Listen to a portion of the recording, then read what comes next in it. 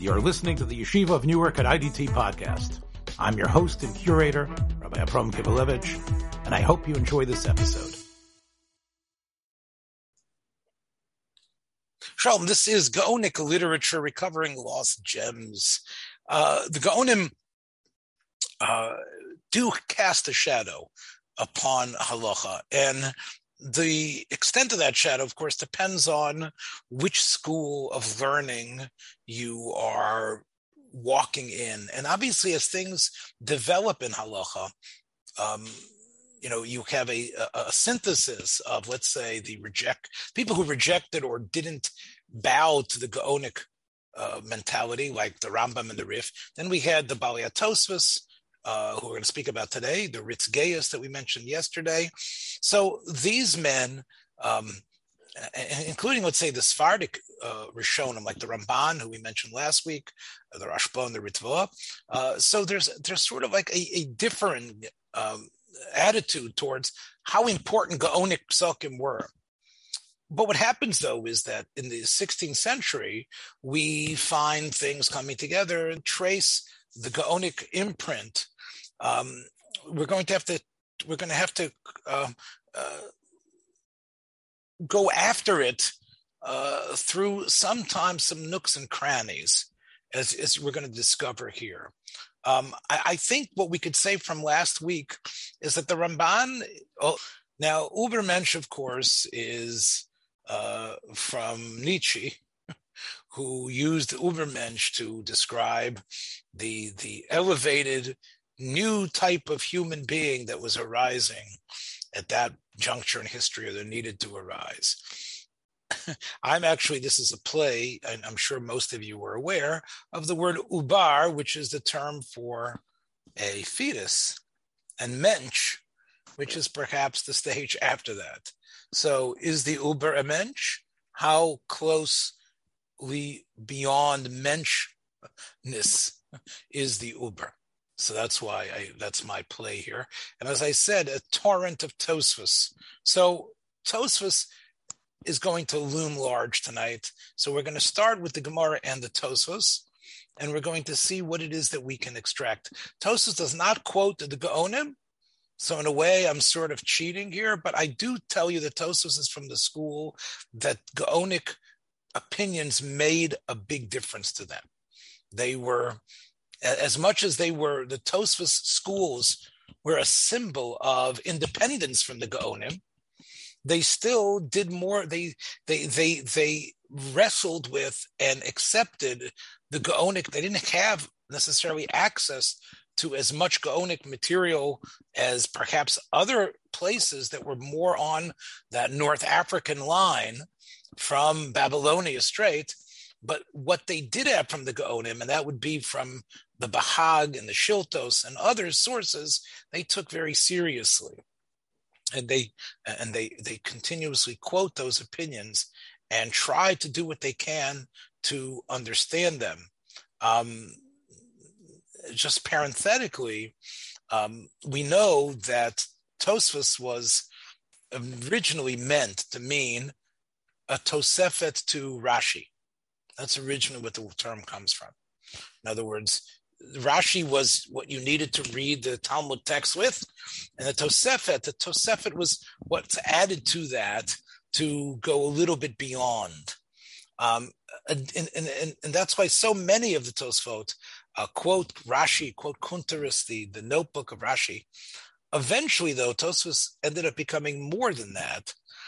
They were the students of some ways of the school of Rashi, in Rashi's family. But we understand that they are really responsible for opening up the Talmud in ways that the Spanish Rishonim then made use of. Let me explain it a little bit better. Tosfos asked the questions by connecting different places from the Talmud. And the answers that were given in the Tosfos are sometimes, I would refer to them, cryptic and sometimes unintelligibly short, whereas the Spaniards, who had access to the Tosfos questions were then able to weave their magic using the questions of Tosfos into sort of a philosophic approach that really satisfied the issues raised by the Tosfos. So what we really have here is, as always, a mix that turns into something marvelous. So Tosfos is a very important first stop. So let's take a look at, we're going to do the Gemara in two Gemaras. We have the Mishnah in Nida. Okay, so the Mishnah speaks about what does it mean to be born even just a day old. So in Nida, it's important to know that you can have a young baby girl that's born, and she could already be considered a menstruant. She's Matama ben Nida. And there are actually, if you know, I mean, I have seen it myself, those that are aware, there are actually small children that are born with, that are actually menstruating. And that is considered menstrual blood. And that baby put on a bassinet or whatever it is, that bassinet becomes an avatuma. Now, you can even have a more intense situation where it could become ziva, but that you need to have 7 days of bleeding followed by what's considered now unnatural bleeding, which turns into a higher state of tuma, where it's not just, it's even things that are on top of the baby and not touching the baby, and things below the baby, not touching the baby. The urine of the baby will now become an avatuma as well. A korban will have to be brought to bring this baby into the Beis Hamikdash. So a ziva is even more of a chomer tuma, and that applies when the baby is 10 days old. Okay. That is really all the nida issues about how early nidus can begin, how early menstruation and it's the other illness that's called zava or ziva, can occur.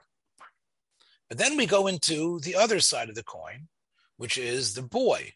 So a boy also has zav, but that's blood for the woman, and for the boy, it's a type of semen material coming out of his penis that is clearly not normal normal semen. It's something else. So even a 1 day old baby could have that. Now, that's basically the end of Nida and Ziva. But then the Mishnah gets into related subjects. Tsaras, a 1 day old baby could have a nega, matama benega, matama betome meis. What does that mean? That if that baby dies, it's 1 day old and dies, then you have Oel Ames coming out of that 1 day old baby that has died. Or if that baby is in a room, 1 day old, becomes an avatuma and touches something else, that's a rishon utuma. Zokek liyibum. This means that even though he's 1 day old, if he has a brother whose wife has died, that woman now is bound to that 1 day old baby. Upoter min hayibum. And if a woman is married to a man, the husband dies, and she has a child that's 1 day old, maybe even, listen to what I'm going to say here, even a 1 day old child who then dies. But if that child post-deceases the husband, there was no yibum, because at the time of the death of her husband, there was at least a newborn child that was in the world. And that means the situation of yibum never happened. Okay. Umaychil betruma. Okay. We're learning about this in Yevamos and in Masechtas Trumos. People learn about this all the time. It's also Mishnah Nida. Umachil bitruma.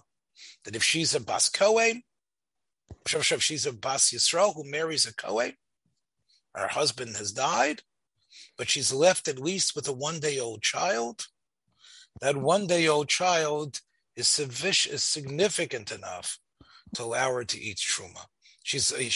Her husband has died, but that one-day-old child represents a Kohen in full and allows her to eat the truma that the child has, in a sense, inherited from his father who has died and left a bunch of truma. But also posel mina truma. Somehow that one-day-old child stops her from eating truma. Now this would be someone who was a bas Kohen. A bas Kohen who is married, as we learned these halachos in last week's parsha that we read here in Chutz La'aretz, Parshas Emor, that a bas Kohen who marries Yisrael is off the truma train. However, if her husband dies, she could go back to eating truma like she did before she married this Yisrael, but not if she even has a one-day-old baby. Even if she has a one-day-old baby, that's too bad. She cannot eat truma. V'nochel umanchil, the Mishnah says. A one-day-old baby can inherit. A one-day-old baby can be an inheritor. And also, a manchil can also deed things to the next relative. So how could this happen? Meaning and we're going to find out in the Gemara, how he could be old enough. And here is where another area that's very important to us, v'hargo chayiv. If anyone kills that one-day-old, even though he's one day old, we will take that person out and use capital punishment rules in order to put that person to death. That is the Mishnah Nida and Daf Mem Gimel. Amid Beis, you can find it. Continues on Mem Daled Amid Aleph. Okay.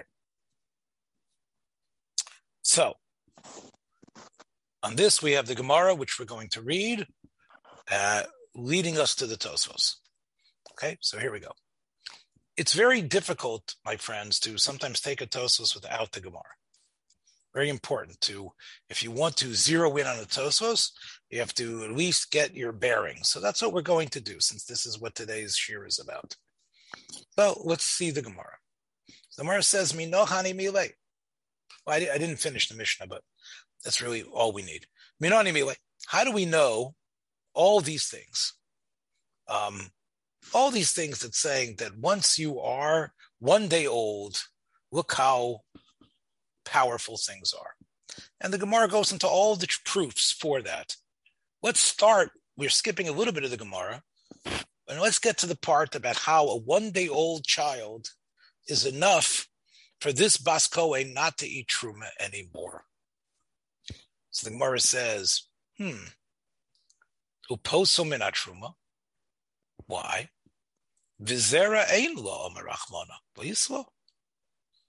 She only goes back to eat Truma if she has no children. Here's a child. The Gemara says, "My ir yazera afilu uber nami." So the Gemara is saying that even the fact that she has a life building inside of her is enough that this Bas Kohen cannot eat Truma. Why? Because the pasuk says that she goes back to eat kinu'ureha. She goes back to her father's house as she was as a young girl. Well, a young girl before she got married in her father's house was not a pregnant girl.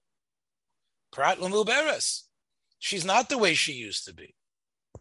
So we see even an uber is significant enough that the uber does not allow her to eat truma. Now, this doesn't necessarily mean that the uber is a living being. This just means that physiologically, she is different than she was when she was a girl, a virgin that was not pregnant. It doesn't necessarily mean the power of an uber. The fact that a woman who is a Bas Kohen, who is pregnant, cannot eat truma, it's not because of the viability of that life, but rather the fact that there is something essentially different about her than there was before when she was a young girl. She is not the same being. We know that's true. Okay, so now the Gemara says, one second. The Mishnah is wrong, though, isn't it? The Mishnah says it's a one-day-old child that ruins her. But we know from the Pasuk, which we know must be true, that when there's a substantial change in this Bas Kohen, that's enough to make eating Truma verboten for her. Once she's married a Yisrael. Mar says, no, we need both. We need both psukim. Because of Rachmana v'zera ein la, mishum demikara chad gufa v'ashta trei gufe. Zera would be an actual child. Zera, that there's seed. That seed that's in this world that is not just in utero. Okay. So that's, I can say, of course she can't go out to eat truma. Before she was married, there was only one being, and now there's two. And that second being was never here before. So obviously she's different because she has birthed another being that's now connected to her, another independent being that's going with her, obviously, to go eat truma. And even if she leaves the baby behind, she was responsible for the birthing of another body. So that's not the same. That's of course zera ein la. Aval hocha dimikara chad gufa v'hashta chad gufa. I see. Even though she's pregnant, it's still only one body. Remember, we saw last week when we dealt with the Bahag's opinion, the Ramban pointed out there's some that say that we don't care about when the mother is still alive. We see the fetus as an extension of the mother. It's only when the mother dies, as you remember, that you take drastic actions, because then we say there's been a severance. But up until that point, it's just an extension of the mother. That terminology that we saw in the anti-Bahag, the Ika Manda Omer in the Ramban, seems to have some sort of connection here, where the Gemara says, at least in the Havamina, true, she's pregnant, but it's still just one body. It's not two separate bodies. It's one body. The Gemara says, Eima Teicha, maybe she should eat. Maybe she's essentially the same woman she was. She just has something growing inside of that same body. And her husband has died, the Yisrael, so let her go back. Because of Rachmana Kenureha. That's why the Pasuk has to say that. Because of Rachmana Kenureha, so that should be enough. Once I know Kenureha, I know all changes, right? And isn't having a baby not like she was when she was with as a young girl in her father's house? Just 1 second. Mishum dimikara gufas reika. I would say no. A pregnant woman is biologically different. You could tell. How? Remember when she was a single girl? You looked at her body was flat. Not in terms of not being developed, but the point was, when you went to her abdomen area, it was flat. There was nothing growing there. Now, anybody from outside can see something is changed. Gufamalia. Now, this seems to talk about when her pregnancy becomes apparent. That body's not the same body. Aval here, she might have, who knows, maybe she's no worse for the wear. She has a child, but her body is basically similar to the body that left. True, the body has birthed another human being, but the body is basically as thin as it was. If you look and you touch the body, I don't feel anything. It doesn't seem like it's getting fat there. It doesn't just mean normal fat that comes from age. It's still a gufas reika. So you need both psukim. Because a case, let me just make the point. A case could be made either way. That she is, you could have made a case you could argue, you could have one defense counsel say, I say she's like she was when she was a young girl. What do you mean? She's like she was when she was a young girl. Well, there's not a second body here, is there? I don't care that she's pregnant. The other one would say, I don't care, even though there is another baby in tow. Look, she's more like she was a young girl than this one who's pregnant. So an argument can be made either way. For that reason, Bob, the Torah needed to write Kinnu Urecha and needed to write Zera Ein Lo. Both of the two together now obviate a Bas Kohen who is either pregnant or with child of going back and eating Truma. What did you want to ask, Bob? I just wanted to ask whether...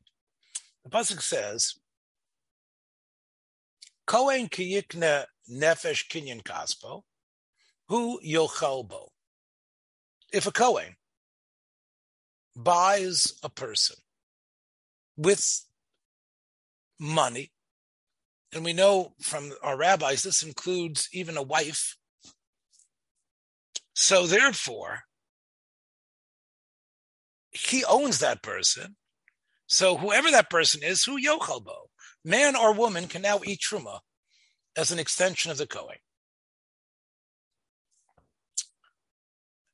Yuvid Beso, anyone born in that house to that Kohen, hey, miyochlu b'lachma, they can eat the same bread of Truma as the Kohen. Ubas Kohen, a daughter of a Kohen who's been eating based on being a child, but Kisiya Lishzor, when she marries a man who is not from the priestly tribe, that woman, the Trumas HaKadoshim Lo Tochel, she should not eat Truma. Ubas Kohen, that same girl, Kitiya Almana Ugrusha, but if she becomes a widow or divorced, Vizera Ein Lo, remember, she doesn't have seed, which means she has no actual living, not utero, but actual children, even if one day old. So then, Shovel Beis Aviyah, she could go back to her father's house. Kinnu Recha, in a state which is similar to the way she was when she was a girl before she married. Melechem Aviyah Tochel, she can eat that bread, that Truma, and that is the pasuk. Now, our Gemara, Bob, was saying the need for both Zera Ein Lo and Kinnu Urecha. Now, you're right, Bob. Since if she's a widow or a divorcee, we don't know how long that takes. She clearly she can't fit into the same prom dress that she wore or 8th grade graduation dress that she wore, Kinnu Urecha. She's definitely gotten older. You don't expect her to be the exact same. But, because you know from the verse that she's obviously older, she's been through life. Maybe she doesn't have kids, but she's been through age. And we know what age does to you. So therefore, there's obviously she can't be a carbon copy. So why did the Torah write Kinnu Urecha? Let it just say she goes back. What do we need the poetic flourish of? She goes back to her youth. I mean, she can go back if she wants. Why make it seem like she's going back as if this is a return trip in time, a trip back to the bountiful? There's no reason for that. Again, the Torah, the rabbis abhor poetic flourish. They see this rather as a rabbinic, as a Torah command interpreted by the rabbis to say that return is only possible where she shares inherent elements of the girl that left. And therefore we were saying a pregnant woman is inherently different. A fat woman is not inherently different, but a pregnant one is, because of the fact that it's more than just more fat that was put on and heavier. It's actually a separate being, which is essentially different than the difference of just age. It's an inherent difference. Okay, so Bob, I think does that answer your question? I think, right? I think so. All right. So if we go back, I understand. Even if the woman was very heavy as a Nara, and she's lost weight, right? maybe she lost weight, but I get it. Okay, thank you. Right. So that's what we're saying. So now the Gemara says, okay, kroi itrutz. You explain the reason why we need both, but the Masnisin is wrong. The Mishnah said, once you're 1 day old, no truma for you. Wait. Even before 1 day old, you can't have truma. Ma'iri ben yom echad afilu ubernami. So Amar Rav Sheshes. Rav Sheshes says, Hachi b'may askinon. B'kohen sheyesh lo shtei noshim. The Mishnah is really talking about, you're right, really a woman who's a bas Kohen, who married a Yisrael, whose husband's dead. A child within her is enough to say she can't eat truma. So what do we mean a 1 day old child is significant? What we're talking about is this. The Kohen has 2 wives. So you have to think here a little bit out of the box.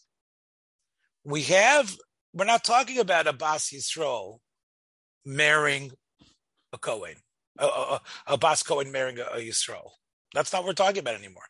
When we said a 1 day old Pasul's Truma, we're talking about the following thing. We're talking about we're talking about the slave, the Eved, not eating Truma. Let's go back to the Pasuk again. The Pasuk says that a Kohen is not only able to eat Truma, but the extended, his family and the people he owns can eat Truma. And his slaves eat truma. Now, let us say our Kohen has not been a good boy, the Gemara says. What does it mean he hasn't been a good boy? He has 2 wives. That's okay. But one of the wives was one he shouldn't be married to. Kohen sheyesh lo shtei nashim, achat gerusha va'achat she'ena gerusha. One is a gerusha and one is not. Okay. V'yesh lo banim mishe'ena grusha. And she has children from the one who's not a grusha. Now, that's good. But yesh lo ben yom echad min grusha. Now, if there are no children from the grusha, the Kohen has lived in sin. But that other wife was not a sinful wife. And those children are pure Kohanim, just like he was, although he was a bum because he married a Grusha. But he didn't become a Cholol. His wife, the Grusha, cannot marry a Kohen. And the child is a Cholol. He's not a real Kohen. And therefore, because he's alive, this child, yes, because this child is alive, he is also one of the owners of the slaves. Deposel ba'avdei aviv melechol betruma. So since he's 1 day old, even 1 day old, he's a cholol. Those slaves are, let's say they're 10 kids. 90% of them are owned by a Kohen.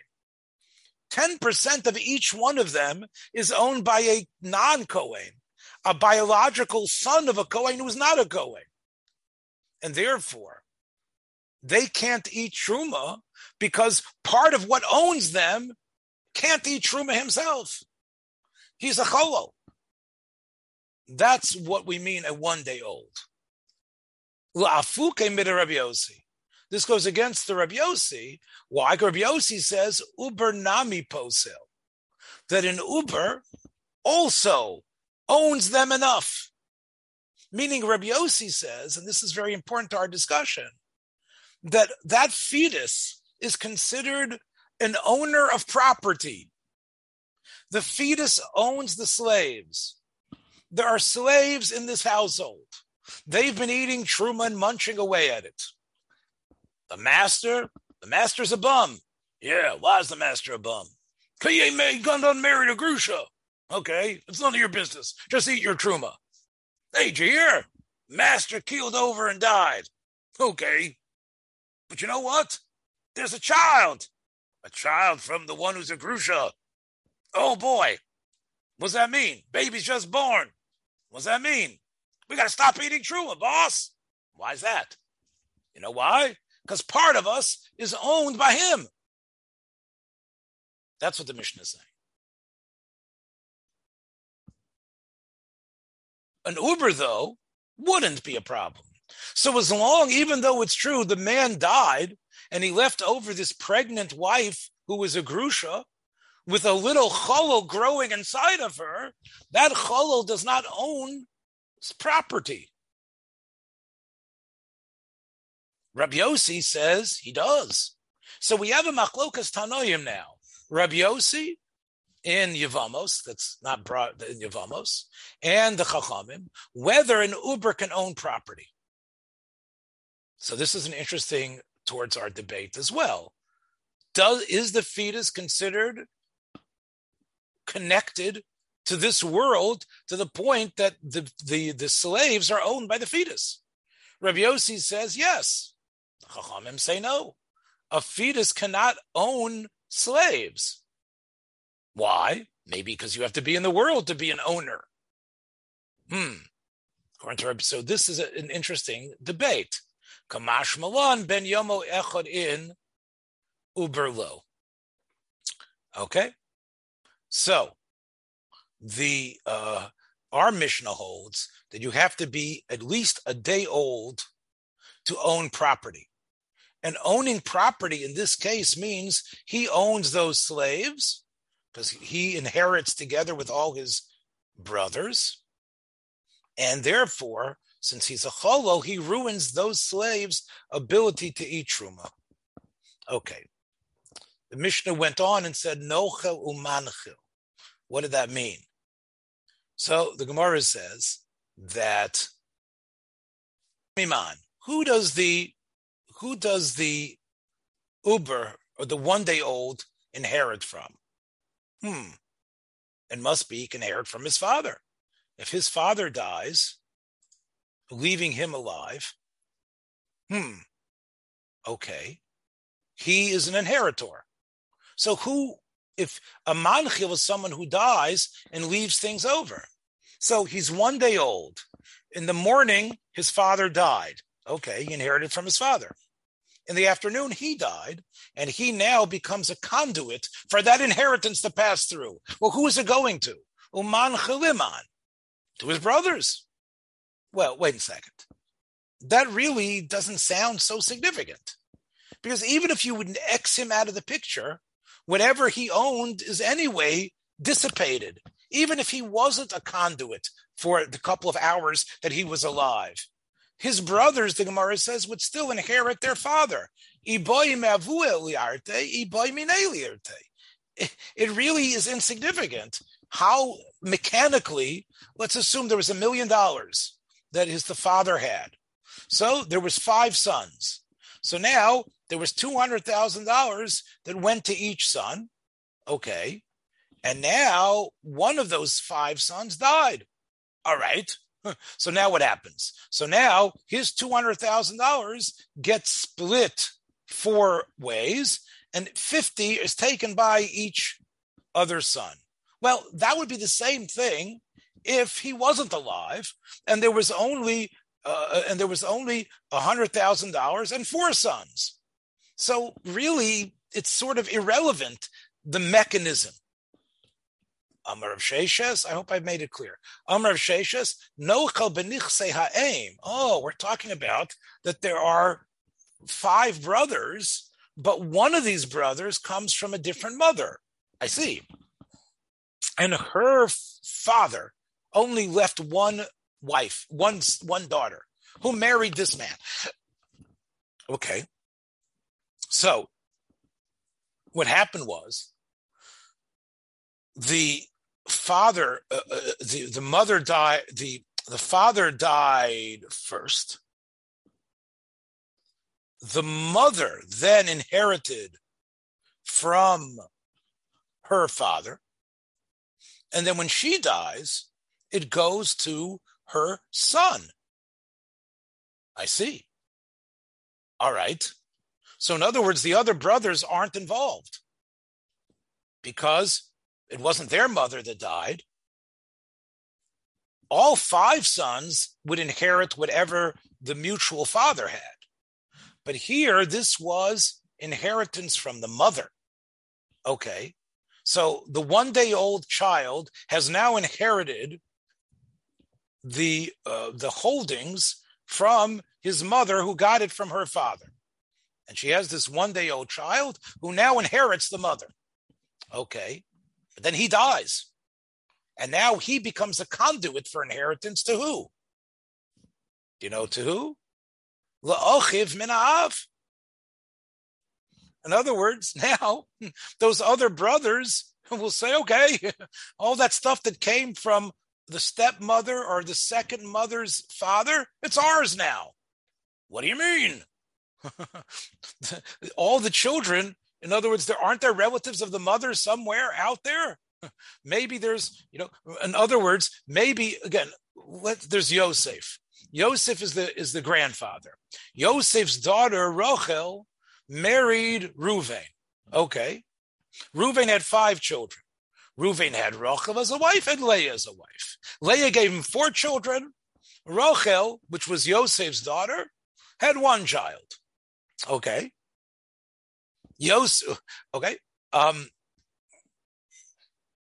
Reuven died. Then Yosef died. Yosef's money goes to Rachel. Okay. Then Rachel had this baby. Aha. That baby is a brother to Leah's children as well. And in that sense, right? Right. Then what happens? Then Rachel dies. So, I'm sorry, Rachel dies. Then what happens? Then the baby dies. I don't even give the baby a name yet. Ephraim is the baby's name. So Ephraim dies. When Ephraim dies, all that money goes over to Reuven's other children. So even though Yosef has brothers, Zavulun and Yisachar are coming and saying, hey, wait. What is this going over there? Yes, because he was 1 day old. He inherited from his mother who died. And when he dies, it now goes, he is the owner. And it goes to the other brothers, which are the children of Leah. And Yosef's family, Zvulun and Yisachar and all those brothers of Yosef are knocked out. Why? Because 1 day old is enough to do that, to inherit the mother and then give it over to those other brothers. But that's only if, indeed, Rachel gave birth to a baby. But let's say Rachel died. Let's say Rachel died and there was a baby inside of her. Aval Uver, well, why not? In that case, Yisachar and Zvulun would inherit Rachel. Rachel inherited from Yosef, but it's not going to go to her stepchildren. It's not going to go to Reuven's other children with Leah. Why not? Why don't we say that the baby could inherit it? No, the baby can't inherit it. Why can't the baby inherit it? Because, you might say, because the baby can't own anything. Remember the Gemara before? The Gemara before said we had a machlokas that a baby can't own anything. So maybe if a baby can't own anything, he can't own the slaves. The baby doesn't own them to ruin them. So maybe here also the baby cannot, exactly the same thing. The baby cannot be the owner of what was Yosef's property that went to his daughter Rachel. The Gemara doesn't say that though. The Gemara says the reason why the baby can't own it, Dehu Mayas Bereisha. because Rachel unfortunately died. Rachel's death meant that what happened? That the baby inside, this baby that might have been named Ephraim had he lived, was dead first. So the Gemara considers it a life, a fetal life. But that fetal life was ended. Hu mayas bereisha. The baby inside has died first. And therefore, Eina ben Yorish's imo bekever. Right? Obviously, he never even came out of the womb as a living thing. He can't inherit his mother. So even though we say the death of a mother means that the fetus inside of her predeceases her. And therefore, even if you'd be Rabbi Yossi, who would say, hey, an Uber can own something, not this Uber. Why not? Because this Uber's life, we know biologically, was terminated. Because a mother's death, we don't know how long it preceded it, but we know that the baby that's sort of like dependent on the mother will die first before the mother dies. That is the Gemara statement here. That a fetus might be alive, but when a mother dies, the fetus will die first. That is the Gemara statement. And therefore, it's not that the fetus can't inherit. The fetus was definitely not, you only inherit when someone has died. So Rachel, who inherits Yosef, cannot pass it on to a dead being. So therefore, that is why it's only if Ephraim lives, even to be one day old, that he can be the conduit for the brothers to get it. The Gemara says 1 second. Eini. Vavi uvdu pirchas atlas pirchusi. We had a situation where a mother died and a baby seemed to be moving. Maybe even perhaps there was a slippage through the birth canal, and it seemed to that thing seemed to be alive. Gemara says, no, that baby was not alive. Omer Mar Bar Berei de Rav Ashi, Mida Da'avi Azon of Halato. Sometimes when you cut a lizard's tail off, it's also dimefarcheses. It also seems to waft around. It seems to, sort of like jump around and seems to have some aspect of life to it. There is no aspect of life. The fetus dies first. Okay. So, on this, Tosfos has a comment. Tosfos says, are you telling me that when a woman is ill and dies, I see you're telling me, or even just any sort of death, it would seem, the death of a mother carrying a child is always preceded by the fetus dying. Now, Tosfos says, well, what's good for humans should be true for animals and vice versa. But we know that there is a halacha that if you have an animal, that you slaughter the animal and you find a living being inside of it. You can find an actual 9-month gestated cow inside of another cow. How did that happen? You killed the mother. If it's true, a biological truth, that the mother's death is always preceded by the fetal death, how did that happen? So Tosfos says, Yesh chiluk ben meisa leneherga. There's a difference between dying in an illness and being killed.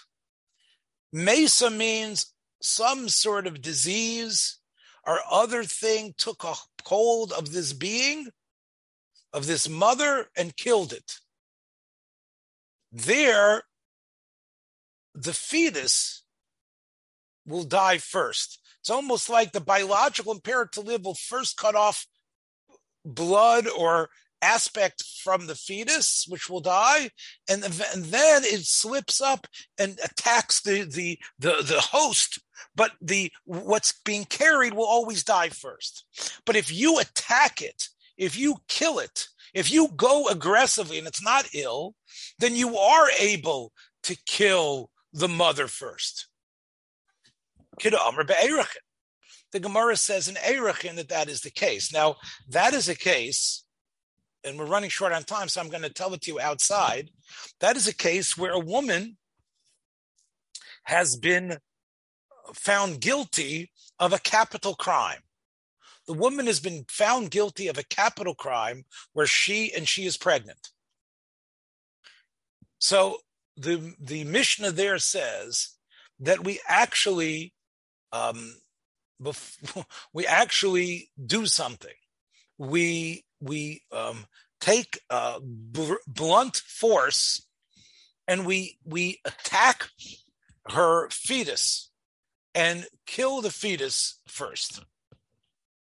The Gemara says, because we don't want to kill her and then the baby will be born. Now, from there it seems, the fact that you have to actually take some sort of blunt object and slam it against her abdomen before you do the death sentence on her shows you that if you didn't do that, even though you were choking the life out of her with chenek, or you were pouring hot lead down her throat, or pushing her from a height onto the ground, or cutting her head off, the 4 types of death, the child could still be alive if you don't take some sort of action first to kill that child first. So you see from the Mishnah in Eirachin that that's the case as well. Mother dies and then the baby is born. The Mishnah says that's also where she was killed. Another way that could happen, Tosas there says, and this is another exception to the rule, is why is the mother dying? If the mother is dying of not a disease, but of a difficult labor, where the baby and other factors are part of what's perhaps killing her, generating the hemorrhaging, that's a case where also the baby could live and be alive despite the mother's death. So either a direct attack on the mother when she was healthy, or in childbirth. In such a case, kiven the okar havlad lotzes, because it isn't early in the pregnancy. It's when the baby is starting to want to be born. It's where the birth is starting to begin. At that point, there could be then it's not this little being that's dependent on the mother. At that point, that being could actually live even though the mother has died. So Ozlomayas, then the baby perhaps won't die. And then he quotes what we saw last week. Kedamar Shmuel, Shili Perakama Deirachin, Yoshval Mashper Umesa, that in childbirth, that's not a disease. That's similar to an attack on the mother. And because it's generated in some way by the fetus could outlive the mother. And that's exactly what Shmuel says, that even if we're not sure if the fetus is alive, we suspect the fetus could be alive, despite the fact the mother is clearly dead. And we're going to be Machalel Shabbos in order to save the child. So those are cases where Tosfos says the child could be alive. Now, Tosfos says this is a problem in our Gemara, though, because our Gemara says that an Uber you have to be 1 day old to be able to pass the money, remember, to the half brothers. Otherwise, Zvulun and Yisachar, Yosef's brothers, want the money. Well, 1 second. Isn't there a case where the Uber could actually pass the money to Yosef, to Reuven's other children? Wow, not if it's 1 day old. Even if Rachel dies in childbirth. Because didn't we say that at that case, we're worried that the baby is alive and we're Machal Shabbos to get the baby out? So even a fetus at that point, at least perhaps not when he's dependent, but at the point where it's during childbirth, so why did the Mishnah say you have to be 1 day old to pass the money to the other brothers? It could happen even in utero, well, not in utero, but at the time if she dies in childbirth. So Tosas says, you know what? I have to say that's right. Deino Chinami. It's true. The Mishnah is not 100% correct. There's a way that even a fetus, not really a fetus, but this type of fetus, is going to be able to be a source of inheritance to the other brothers. So why did the Mishnah say you have to be 1 day old? So Mishum the Psikale, because that'll always happen. The Nochel or Manchel, a 1 day old. But an Uber, it really depends at what stage it is. If it's an Uber before she goes into childbirth, that Uber would have died. If it's an Uber during childbirth, and that's the reason the mother died, well, then that could happen. But since it's a little bit complicated, the Mishnah decided to fudge that fact over. Now, Mia, however, the other law of the Mishnah about when you're considered a murderer, that's only if you're actually 1 day old. But if you attack a fetus, no. If you attack a fetus, you're not a murderer. Hainu, and that would be Afil Nerga, even if the mother was killed first, and we believe the fetus is still, fetal life still is bursting and generating inside the womb. You're not a murderer for attacking the fetus. Oh, even if what happened was, Yoshval Amashber, or she's in a difficult childbirth or any sort of childbirth, and then someone comes and says, I'm killing that baby. You would not be considered a murderer, Tosfos says. And how does Tosfos know that? Achiyotza Rosho, as we know from Masechtas Olos, that till the baby sticks its head out, if there's a challenge of the baby against the mother, you kill the fetus. What if the baby sticks its arm out and you tie a thread around it? I'm not sure if the arm is enough. It sounds like it has to be the head.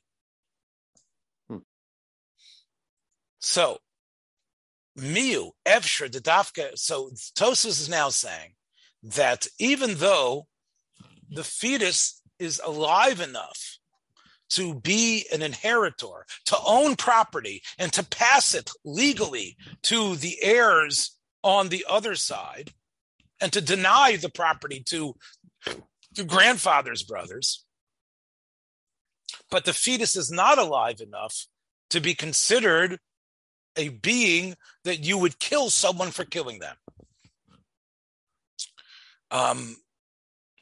Now,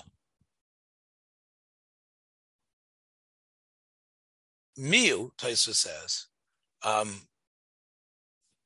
Efsher the dafka heichadi mochaya will machaya v'harago achiyotza rosho.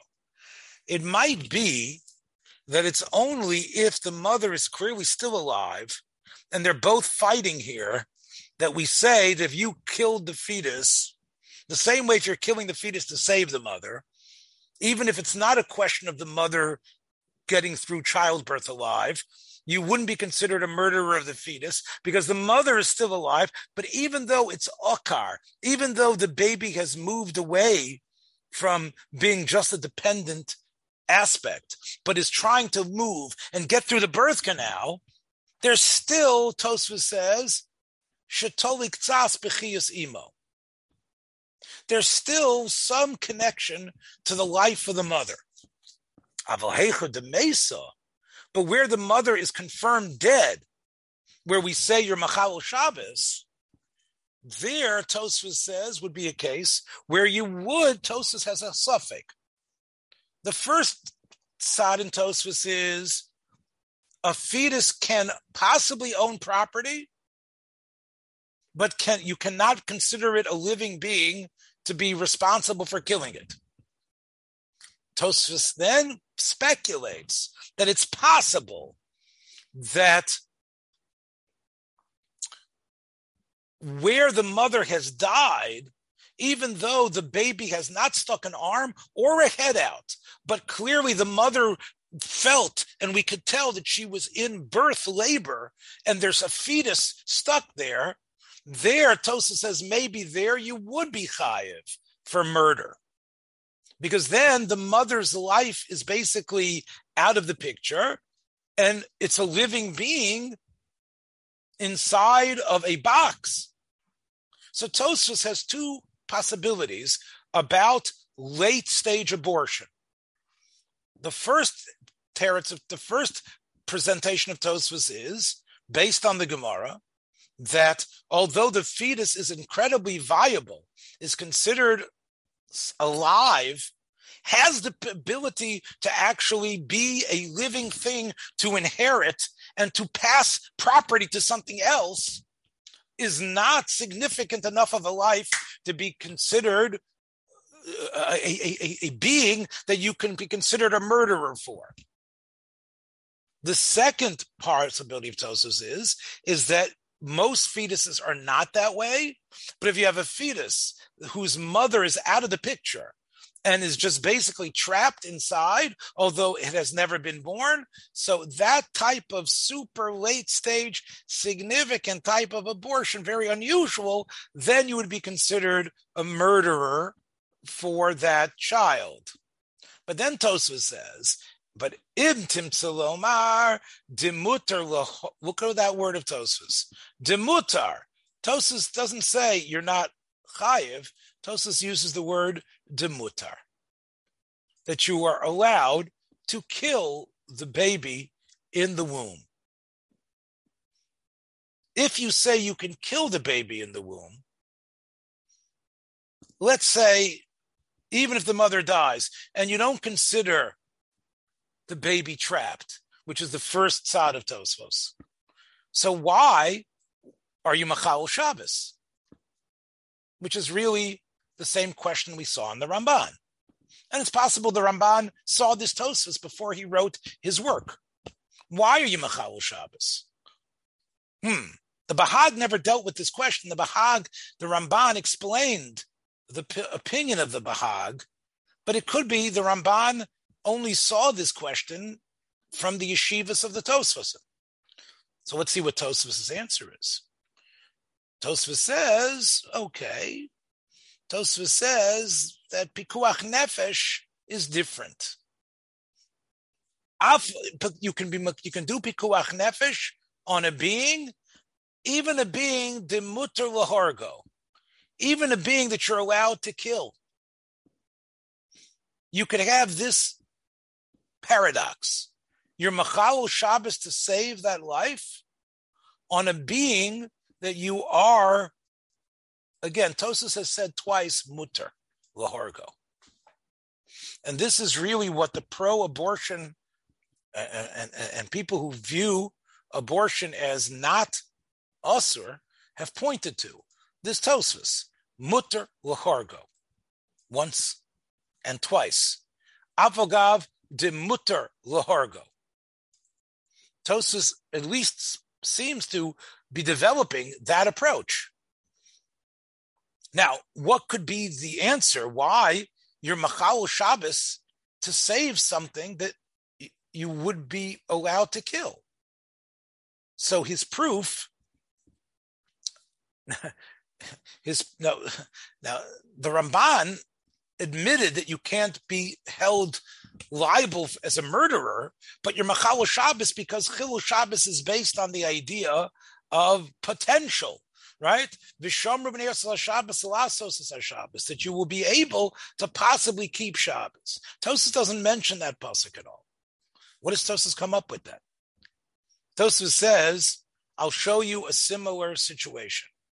Let's say you have a goses bidei odom. You have a person who's dying, a person who was beaten to a pulp by a bunch of roughnecks. and it's clear that, the man isn't going to live. And he's in the hospital, barely holding on. And people have given up. No, his lungs have collapsed. All his body, essential body parts are starting to close down. So someone comes and puts a pillow over his head. Hahor Potter. Why? Because the Gemara says he would have died. Rov Gosasim Lamisa. You can't kill a person based on that.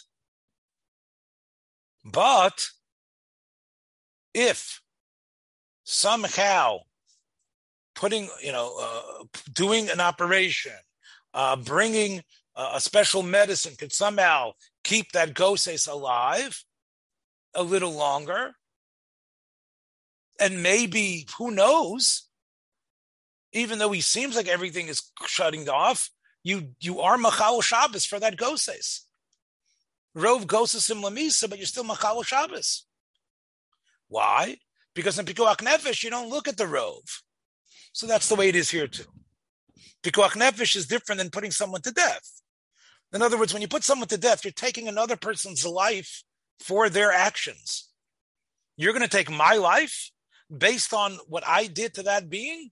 That being, even though it was alive and can be considered alive now, would have died, was on its way to death. And even though some make a dramatic recovery, percentage-wise says that was a being that wouldn't have lived. And therefore, you can't kill a person who kills a being that's on his way to die. Most of them do die. So Tosafos seems to be saying the same thing here, that we have a similar thing. We save the fetus because there's a slight possibility that it might live. Pikuach Nefesh. But putting a person to death is different. So Tosafos has really, in a sense, aligned himself somewhat with the Ramban's interpretation to explain the opinions who disagree with the Bahag. Remember, the Bahag says we care about the fetus. And the Ramban said, brought a second interpretation, says we don't. That interpretation, we might say now, the interpretation the Ramban brought, we can now point to Tosafos as possibly the source. The Ramban has changed it somewhat. And the Ramban has viewed the Tosafos as saying that we don't really care about fetal life. And when the difference is the Ramban said it, do we care about the mother or are we caring really about the fetus? I think this opinion is close to the second opinion in the Ramban, but not exactly the same. And one cannot deny that the words in Tosafos are troubling. Tosafos says that mutar l'chargo bebeten, which is a strange term. Rabbi Yaakov Emden already and others have said that it can't be that you can just you can just abort. That can't be. Tosafos really sanctioning abortion? Is that possible? He seems to say it when he says mutar.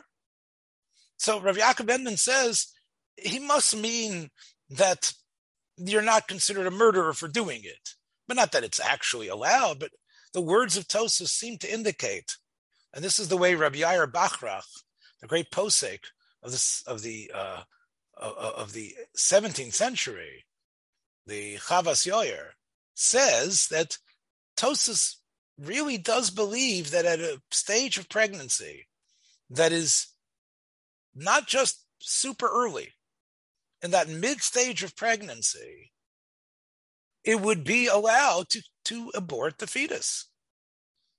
He says mutter twice.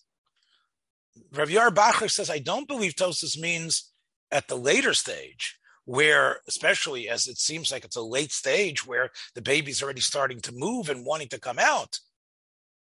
Tosfos says you're not a murderer, but Tosfos wouldn't allow it. But Tosfos seemingly would allow the child, this Tosfos would be, even without extenuating circumstances, this would seem to be a source for allowing a mid-stage abortion, as Tosfos says mutter. And that is why, again, as I say, the Tosfos this is one that stands here as sort of a shocker, the allowing this to happen. The Mishnah says a woman who's been found guilty of some, let's say, avodah zarah, and she's going to have the death sentence carried out. We don't wait for her till the baby is born. Ein mamitin la'ad sheteled. We kill her. Now, ha'isha sheyoshva l'mashbeir. But if she's gone, let's say she's gone into labor, and then the judges decide that she's guilty, then we wait until Yoshva Mashpir. Why, if she already goes into labor and then she is found guilty, that we wait for the baby to be born? So the Gemara says, Kivin de Okar Gufa Achrinahu. So here you see the Gemara says that once that occurs at this late stage, it's a different body, and the death sentence was really impacted on who? On the mother, not the baby. Because the death sentence only came once she was already in a state of labor where the baby has started to move. So the death sentence is on the mother, not even though she's cloaking the baby's still inside her wanting to come out. The death sentence is not on that baby, and we want that baby to come out. Amar Rav Yud Amar Shmuel, Ha'isha Yotze L'choreg. But let's say this has a normal case where she's been found guilty and she's pregnant. Makin osa keneged beit harayon. We take like I said, a blunt instrument, and we whack by her area or vaginal area where she would be giving birth. Kedei sheyamus havla tchila, that living thing inside her should die. Kedei shelo tovu lidei nivul, in order that nivul shouldn't happen. In order that, so Rav Yaakov Emden points out that this is not for no reason. This is abortion in order for what? In order that nivul shouldn't occur. Look, we're going to kill her. We're not going to wait, because the death sentence, she is now, the baby is still is enough part of her that the death sentence is on whatever her, and even if it means the baby dies. But we don't want is we do an active abortion towards the fetus first, in order that when the death sentence is carried out, that there isn't, a baby was just born. Oh, not only did she die, but something came out of her, squiggled a little bit. We don't know if it would live or not, but that would be disgusting. Oh, that's not what the death sentence was. She was alive and now she's dead. This is already enough of a reason to perform an abortion. There's a reason behind it. Kedei shelo tavu lidei nivul. Now, I wanted to say another possibility, that part of the reason we want capital offenses to be carried out in public is because we want people to get the maximum shock value and stop ever thinking of doing an Aveira. If, when a woman would be put to death, a baby would come out, then people would not be talking about the death. They'd be talking about, did you see that? How weird that was? There was a baby that came out. Right? We don't want people talking about how weird the death was and there was something weird that happened. We want people to just be have the somber acceptance that Averis kill you. But if people are going to be talking, gossiping about, oh, there was a baby, yeah, a baby came out, oh, yeah, how did that look? Oh, the baby really come out? Yeah, was the head out first? Was this? Then no one's talking about the fact that she did an Avera that killed her.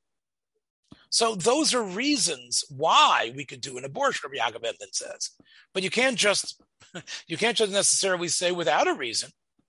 Unfortunately, what this approach, using Tosfos as the banner, going with the Chavos Yair and Rabbi Yaakov Emden, people started allowing abortions for the sake of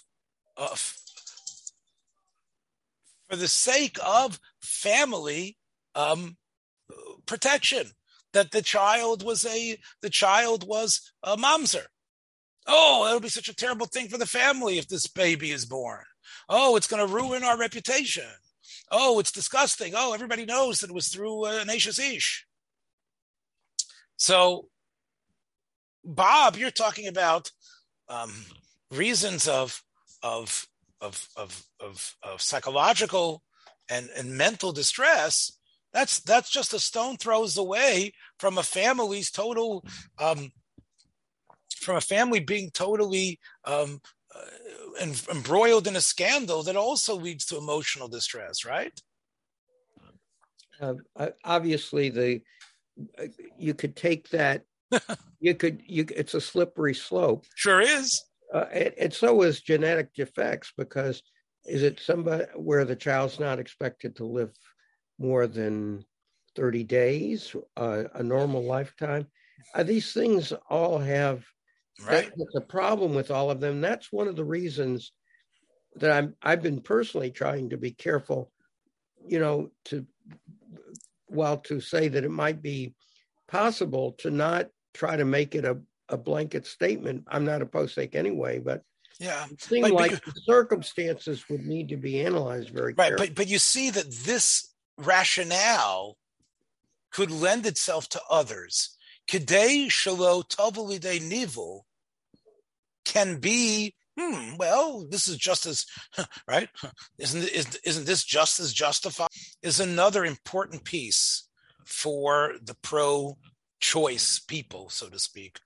So we have the Tosfos, this Gemara, and etc. So that is, in a way, like I said, that is the despite their knowledge of the Gaonim of the Bahag, again they went with what the Gemara, again, what the reading of the Gemara seemed to suggest.